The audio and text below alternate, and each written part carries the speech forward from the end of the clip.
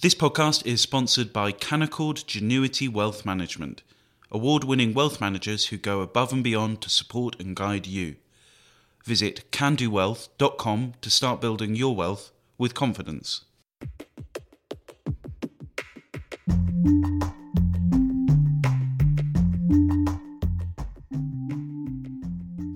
Hello and welcome to the Edition podcast. I'm William Moore, the Spectator's Features Editor. And I'm Laura Prendergast, the Spectator's Executive Editor. Today on the podcast, we'll be asking if Russian sanctions are playing into Putin's hands. We'll also be looking at whether Carrie Johnson gets a hard time from the British public. And finally, we'll be talking about why we should all love our cars. First, we're joined by the Spectator's Economics Editor, Kate Andrews, and Elizabeth Braw from the American Enterprise Institute to talk about Russian sanctions. Have they backfired? Kate, in the magazine this week, you write that if the aim of sanctions was to starve the Russian economy and war machine, then it's hard to call them a success. Can you explain to our listeners what do you mean by that? So as one Tory MP lamented to me when I was doing research for this article, it feels as though the European Union and Germany in particular have pulled all of the sanction levers except the one that mattered most, and that was on Russian energy. And so while you can point to countless sanctions, from freezing the assets of oligarchs to freezing central bank's asset of Putin's sort of war chest reserves in the central bank, about a third of that, or $200 billion, has been frozen. That really key resource, energy, the oil and gas, is still free-flowing from Russia into Europe, and Germany alone counts for about a fourth of Putin's income a day, which is $800 million. So close to $1 billion a day is going into the Kremlin coffers. Now, it might be difficult for Putin to spend that money because of the sanctions, and no doubt if you are living in Russia right now, you feel like you're on the edge of the global economy because products that you used to buy are no longer in your price range because of the huge inflation. They're not on the shelves altogether because of the embargoes that are stopping goods from being imported into Russia and being exported from other countries to Russia.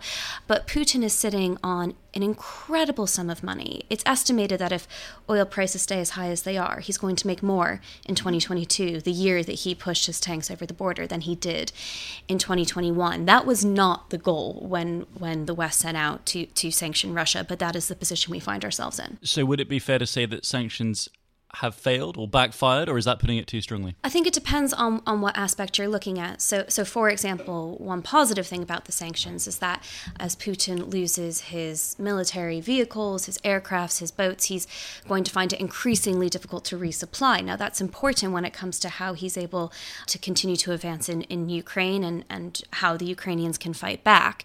So it's not to say that he hasn't been cut off meaningfully from some really important things, especially around his military pursuits. But when it comes to competing economies, I mean, Russia's economy is expected to contract by 10% this year.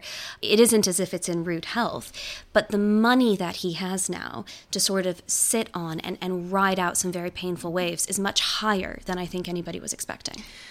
Elizabeth, is there anything that the West can do right now to improve how the sanctions are functioning against Putin?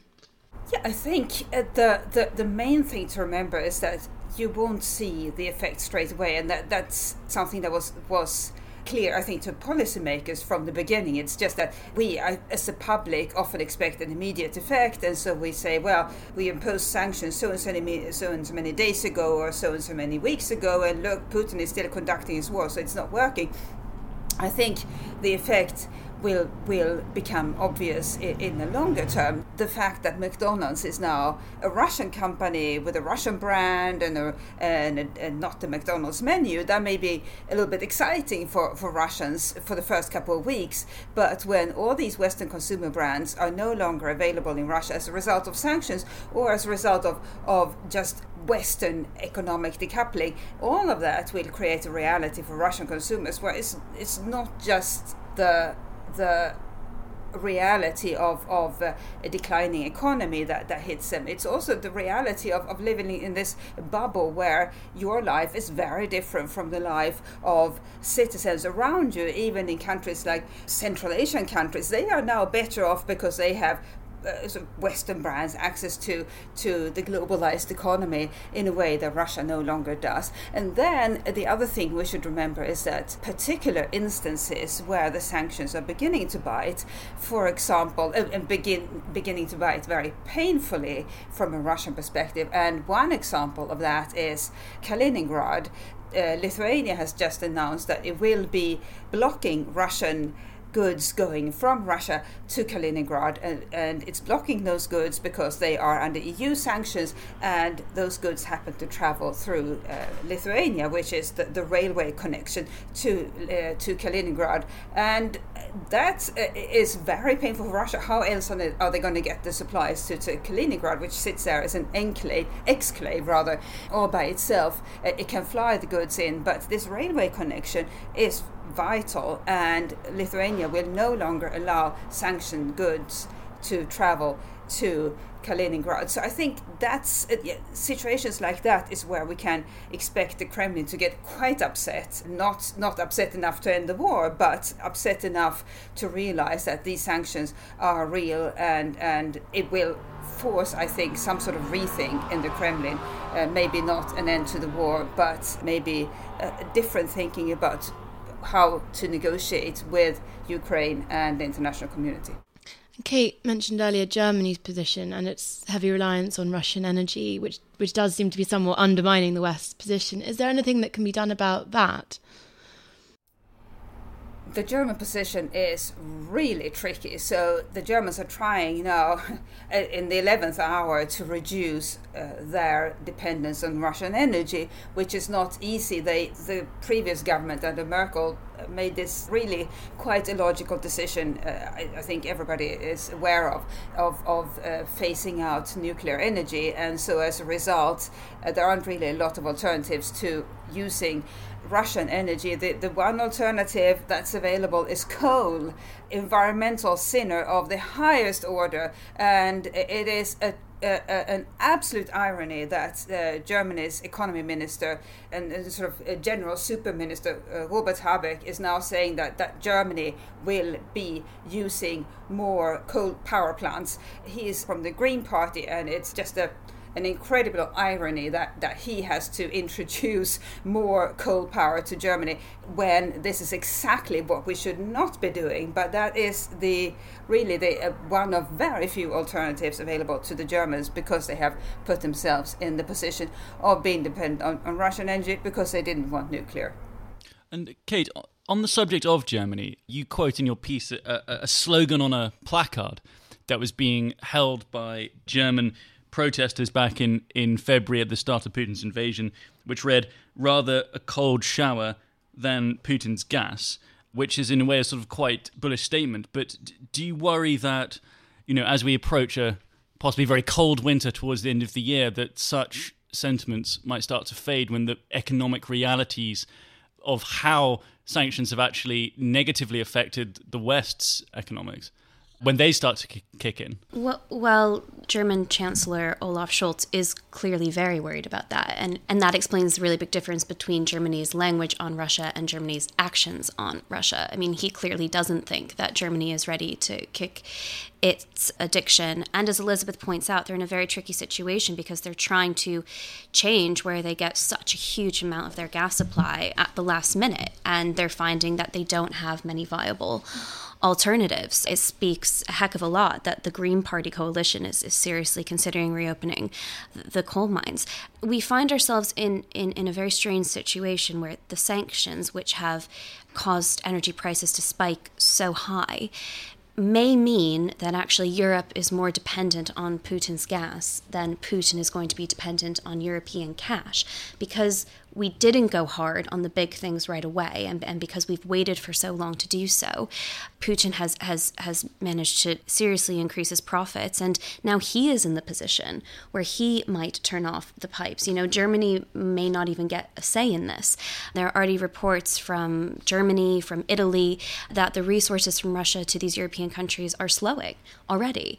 And I think that this is, very much a sign of what may come. Putin wants to be able to say, I can turn this off at my whim.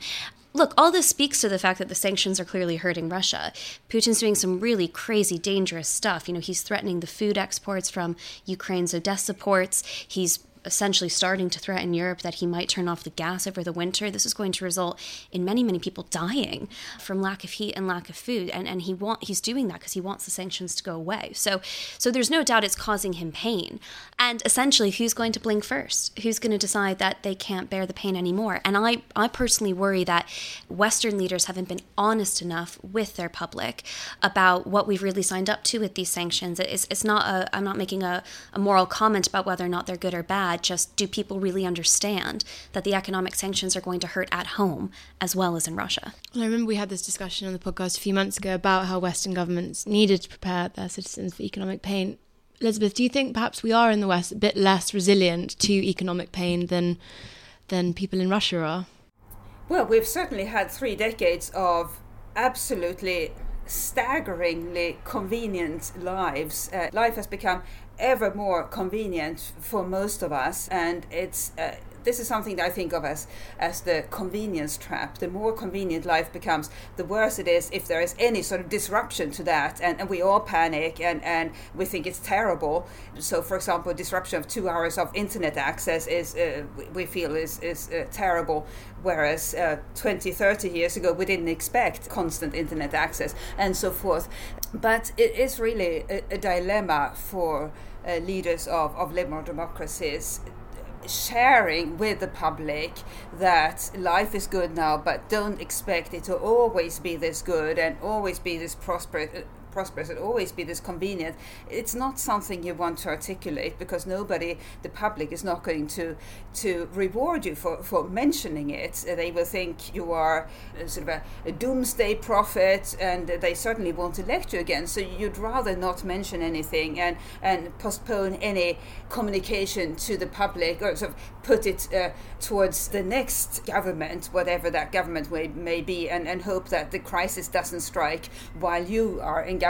And that's what happened with COVID, for example. Every Western government knew that a pandemic was likely, but nobody wanted to tell the public about this risk or what to do should it strike. So this is the situation we are in the West, that nobody wants to communicate the pain that we as ordinary people might have to endure as a result of these sanctions, and it's not just the sanctions, but as a result of the war too. But if I can highlight one other aspect of sanctions which I think has incredible potential, it's individual sanctions, so sanctions against particular Russian officials and their families, and that the family part is an area that Western governments are wary of engaging in, simply because you don't want to punish the children for the sins of their fathers or their mothers. But considering how many wealthy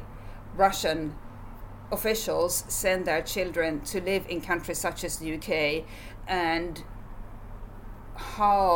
what an incredible defeat or hardship it would be for those children to have to return to Russia, I think it would be quite a powerful tool to show that we have at our disposal, because nobody has a right to live in any other country. We don't have we as the West are not obliged to give visas. It's within our gift to give them or not. So I think that's an area where we can hurt the elite, and as a result the decision-making structure of Russia in a way that we haven't really exhausted yet. We have banned we have introduced a number of visa bans, but not very many for family members.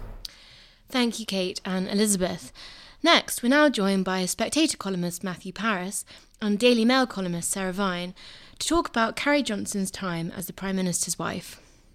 Matthew, last week you were shadowing the Lib Dem candidate whilst canvassing in Tiverton and Honiton, and you mentioned in your piece that the Prime Minister's wife seemed to be coming up as an issue. How so exactly? Well, I asked myself the same question, because we weren't there to talk about Carrie Johnson, but as for Boris, people generally, even people who were going to vote Conservative, said he's a waste of Spacey's dreadful and all the rest. But then they would go on to his wife, which they seem to want to talk about, and say, "Oh, I don't trust her. You know, she's the power behind the throne. I don't think that people's wives should involve themselves in politics in this way." That kind of thing. I was just interested that people in a rural town in Devon, during a political by-election, should want to talk about the Prime Minister's wife, and I thought they were all being quite unfair. If she does have opinions, I think she's right to try to persuade her husband of her opinions. She knows more about the environment, more about endangered species than her husband does, and he's not very interested, and she wants him to be interested. I don't think it's wrong for her to lobby him. She's in a wonderful position to lobby him. It's up to him how much notice he takes, and if he just says, "Yes, dear," and that becomes legislation next week, that's obviously wrong. But no, good for her. I do not know her. I have never met her. I don't know if I would like her at all if I did meet her, and I don't like her taste in wallpaper. Well, so on the wallpaper point, I mean, perhaps this is frightfully sexist of me to say, but you know, a lot of the various scandals connected to Boris Johnson's premiership, Carrie does keep cropping up in some form of involvement, whether that is the wallpaper scandal or the involvement with Operation Ark, to which we know she had connections, and also, of course, the allegations around the so-called ABBA party in Downing Street. But you're forgetting the third person in that marriage, which is Dominic Cummings. And many of these stories come directly from Dominic, who is very angry and very upset that he's no longer the Prime Minister's, closest confidant, and that his Prime Minister's wife has somehow, stolen his crown. And so a lot of these sort of bitchy stories have been, are very much part. There's a whole there are quite a lot of people briefing against Carrie. In fact, I'd say she's probably more briefed against than any Prime Minister's wife that I can think of. And it's to do with the fact that she is, she was always political. That was always her job, even before she ended up with the Prime Minister. And whether or not you approve of their relationship, that's not what we're talking about here. The fact is that was her job. She was she was a political person. She was in politics. It was what she did. So, she's got up a lot of people's noses, and some of those people are very effective at briefing against her. Yeah, answering the points that you raise. For instance, the wallpaper. Any spouse can express a preference for some kind of interior decoration. The one who has to decide is the one who's going to have to raise the money for it. And so he could have said no, but he didn't. He said, "We'll get a donor to do it." Any spouse could care about getting faithful dogs out of Afghanistan. The one who has to say no, people first, is the Prime Minister. I don't blame her for lobbying him. I blame him for caving in. And so why do you think the Prime Minister is so reluctant to say no to her? Well, have you seen her? I have. Yeah. I mean, he's a 56-year-old man who's married to a 32-year-old hottie. I mean, but he is Prime Minister as well. I mean, should we not expect a little bit more? Well, he's still a man. But he's Boris Johnson. Remember, who's quite keen on the old ladies, and and I think she's his new young wife. It's very hard for a man to say no to his new young wife. Or am I being unfair? No, you're not. Human nature. You're not, and that's another thing I admire her for. She is the first woman in Boris Johnson's wife to have cornered him. She's absolutely cornered him. He shafted all the others. I won't go through their names, but there are a number of kind of mutilated corpses in the ditches along his marital way, and this is the first woman who's actually got him trapped. Good for her. I mean, he's obviously met his match. I think. Yes. This is the thing. Matthew, you mentioned earlier that you have little connection to Carrie, but I couldn't help but notice that your name appears in the back of Lord Ashcroft's book in relation to your goddaughter, who a source in the book says Carrie was rather awful to you. Do you think it's fair to say that Carrie's not particularly known for her sisterly behaviour towards other women? Well, I think we must leave those other women to be witnesses themselves. I don't know what my goddaughter would say, but I know a number of people say that they found her very difficult. And Sarah, do you think it's fair to say that Carrie has made a sort of fair amount of enemies on the way up? You mentioned earlier that she's obviously a fairly political individual. I don't know. I mean, I've met Carrie on a number of occasions, and I've always found her to be an incredibly nice person. I mean, I've never had any moments, but she's never been horrible to me. She would be nice. She would be nice to you, though, Sarah, because you're a person of note. A good test. Yes. Sarah, of course you are. But a good test is how people behave towards those beneath them, as it were. Yes, I mean, I think that, and you're right, Matthew. I have heard that people have felt rather bruised, uncomfortable sometimes with her. But yeah, I just think you have very sort of everything. I imagine that there will be a lot of people on the doorstep, for example, who are not comfortable with the Prime Minister's mistress becoming his wife in office and then having influence. You know, he did ditch his wife shortly. Well, I can't remember what the time frame was, but anyway, pretty much the same time he became Prime Minister. So I think there are quite a lot of people who are unhappy with that scenario just fundamentally. Do you know what I mean? In the general public. And then I think the sort of, the sort of perceived extravagance and all that kind of thing, it's not great. It's not a great look. I think you probably do annoy people inevitably on the way up, whether it's intentional or not, maybe not, but, inevitably, if you're a success and you get to the top, then, you're always going to have a few enemies. She does have quite a big enemy in Cummings. That's quite key in this particular psychodrama. There is something rather male about all this, the sort of chercher la femme. If a man is successful and doing well, where is the woman, and what poison is she pouring into his ear? Yes, you don't have it the other way around. No, you don't have it the other way around. If a man is sort of Machiavellian and successful, then he's considered to be a great success. Hooray for him! And if a woman does it, then or is perceived to do it, then it's the opposite. I mean, I was labelled Lady Macbeth over Brexit because I sort of made a suggestion to my husband, our ex-husband, about how he might approach a situation, and just one thing, turned me into this sort of scheming sort of siren of plotting and planning, and actually it couldn't really have been farther from the truth, actually.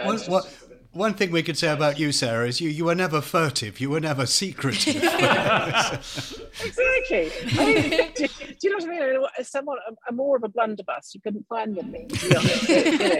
It is just a trope, I'm afraid, and it is misogynistic, because it is assuming that women who are not submissive and who it's like that Harry Enfield sketch, woman, know your place.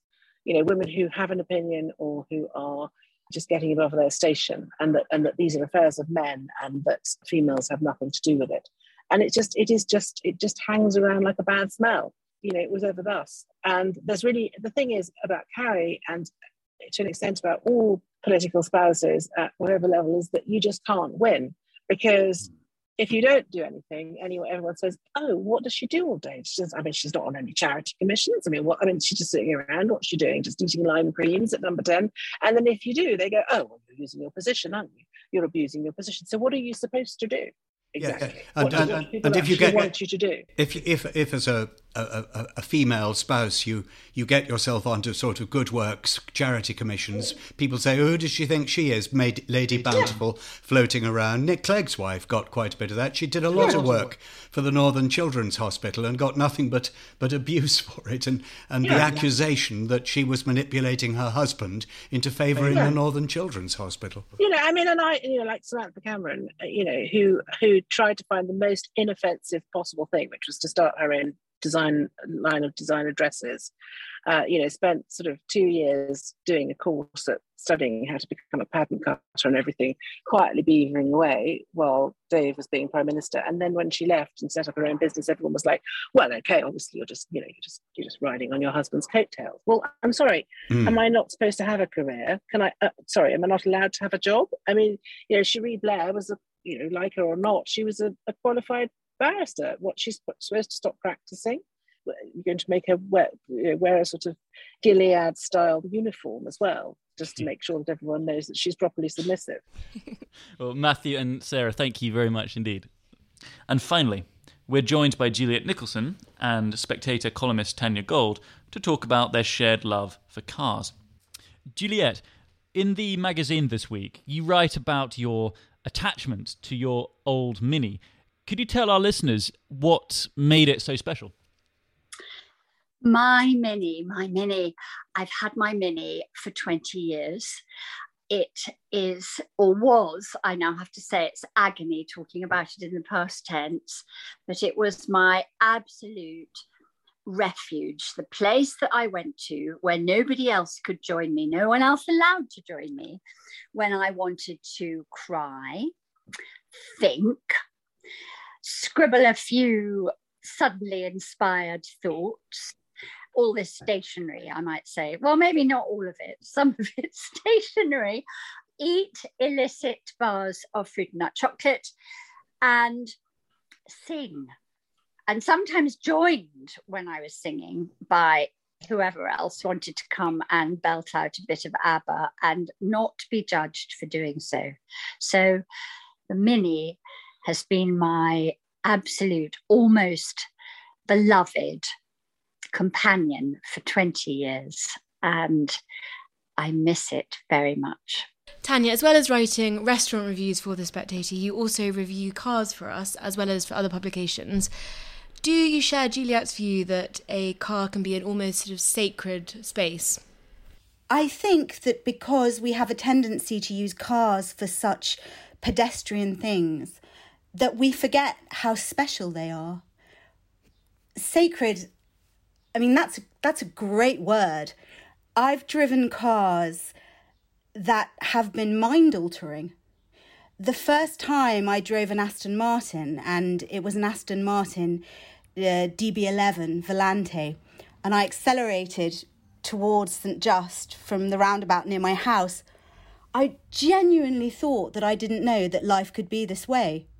And I just wish, and I've written about this, I drive a VW Fox. I think the rubbish in it is more valuable than the actual car. But I wish that I could go back to my 21st-year-old self and to say a sports car is not a luxury. It's an essential. And I'm perfectly aware of how awful I sound, to which I only say, if you were to drive an Aston Martin DB11 Volante for the first time at 45, you would understand exactly what I mean.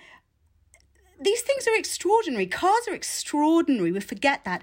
And I think if I had to analyse what they give me as a woman, it's a feeling of absolute freedom, but also at the same time security. Because when you're driving a Rolls-Royce Phantom, as I did last week, though I do have to say it's not a city car.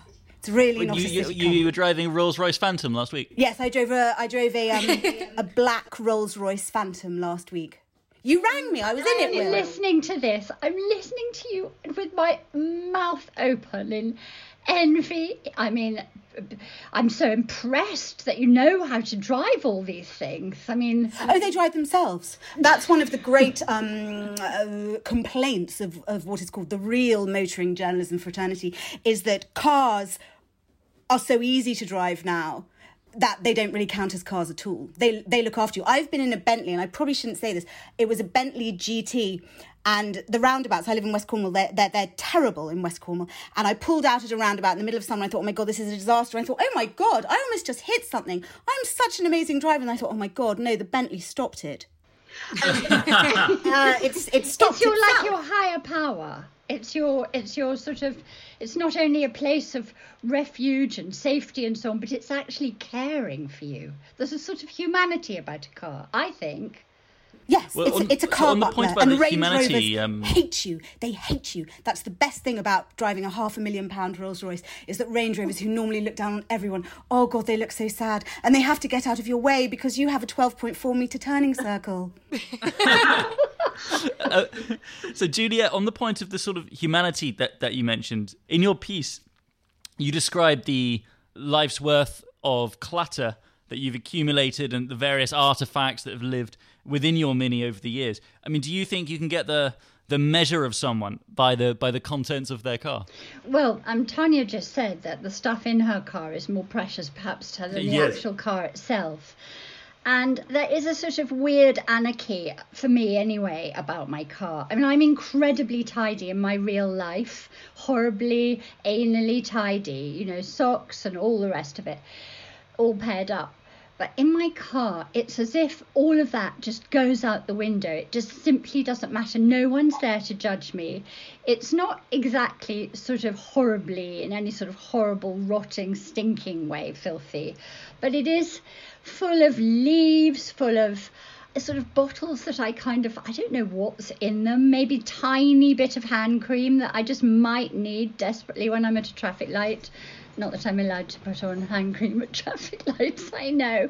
But there's sort of stuff in it that nobody's ever sort of going to judge me. There's also some precious things.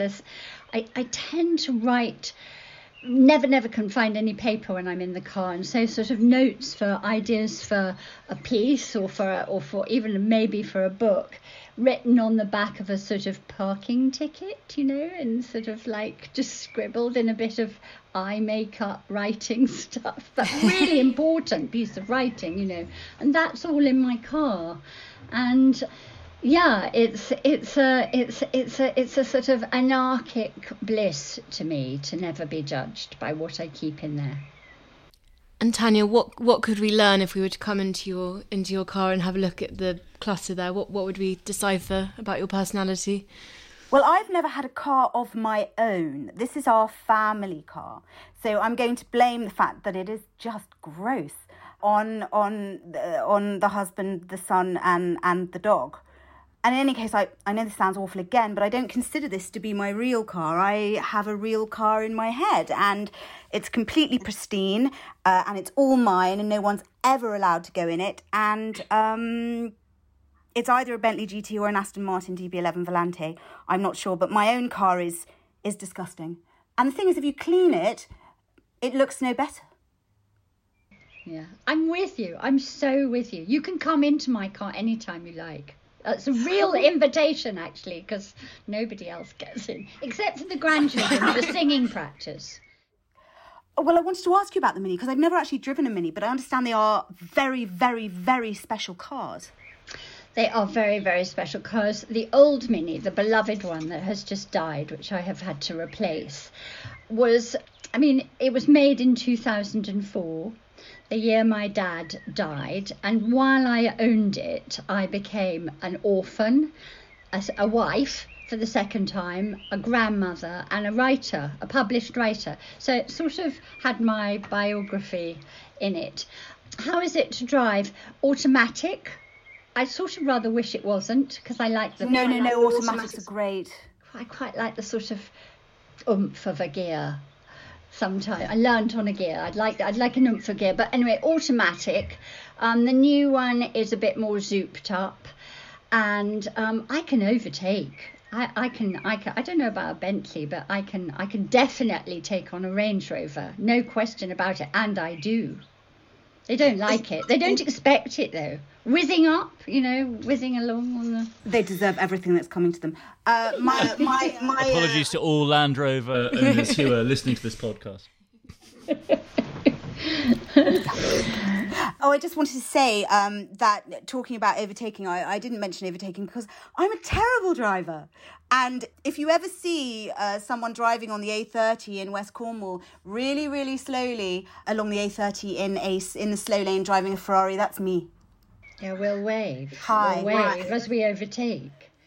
And the first time I drove on a British motorway was on a motorway in a Ferrari, and I stayed in the slow lane and I kept being overtaken by lorries, and it was horrendous. My father never passed his driving test because there weren't any driving tests in his era in the 1930s. I can't quite remember when they were brought in, but like about 1936 or something, and he just skimmed, as it were, by...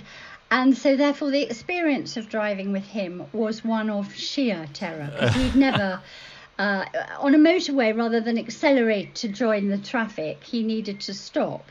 We are all about to die. Hold on tight. This was the thing. And then we would creep out as kind of... we would be in the same lane as you, Tanya. We would go very, very slowly in the motorway. So the bar in my family wasn't very it wasn't very high. So I think I'm a better driver than he is. I did at least pass the test on the 3rd attempt in the back streets of Maidstone. I used to put the handbrake on at every roundabout.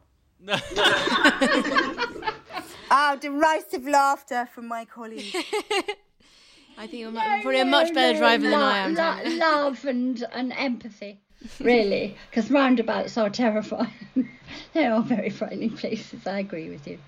Well, Juliet and Tanya, thank you very much for joining us.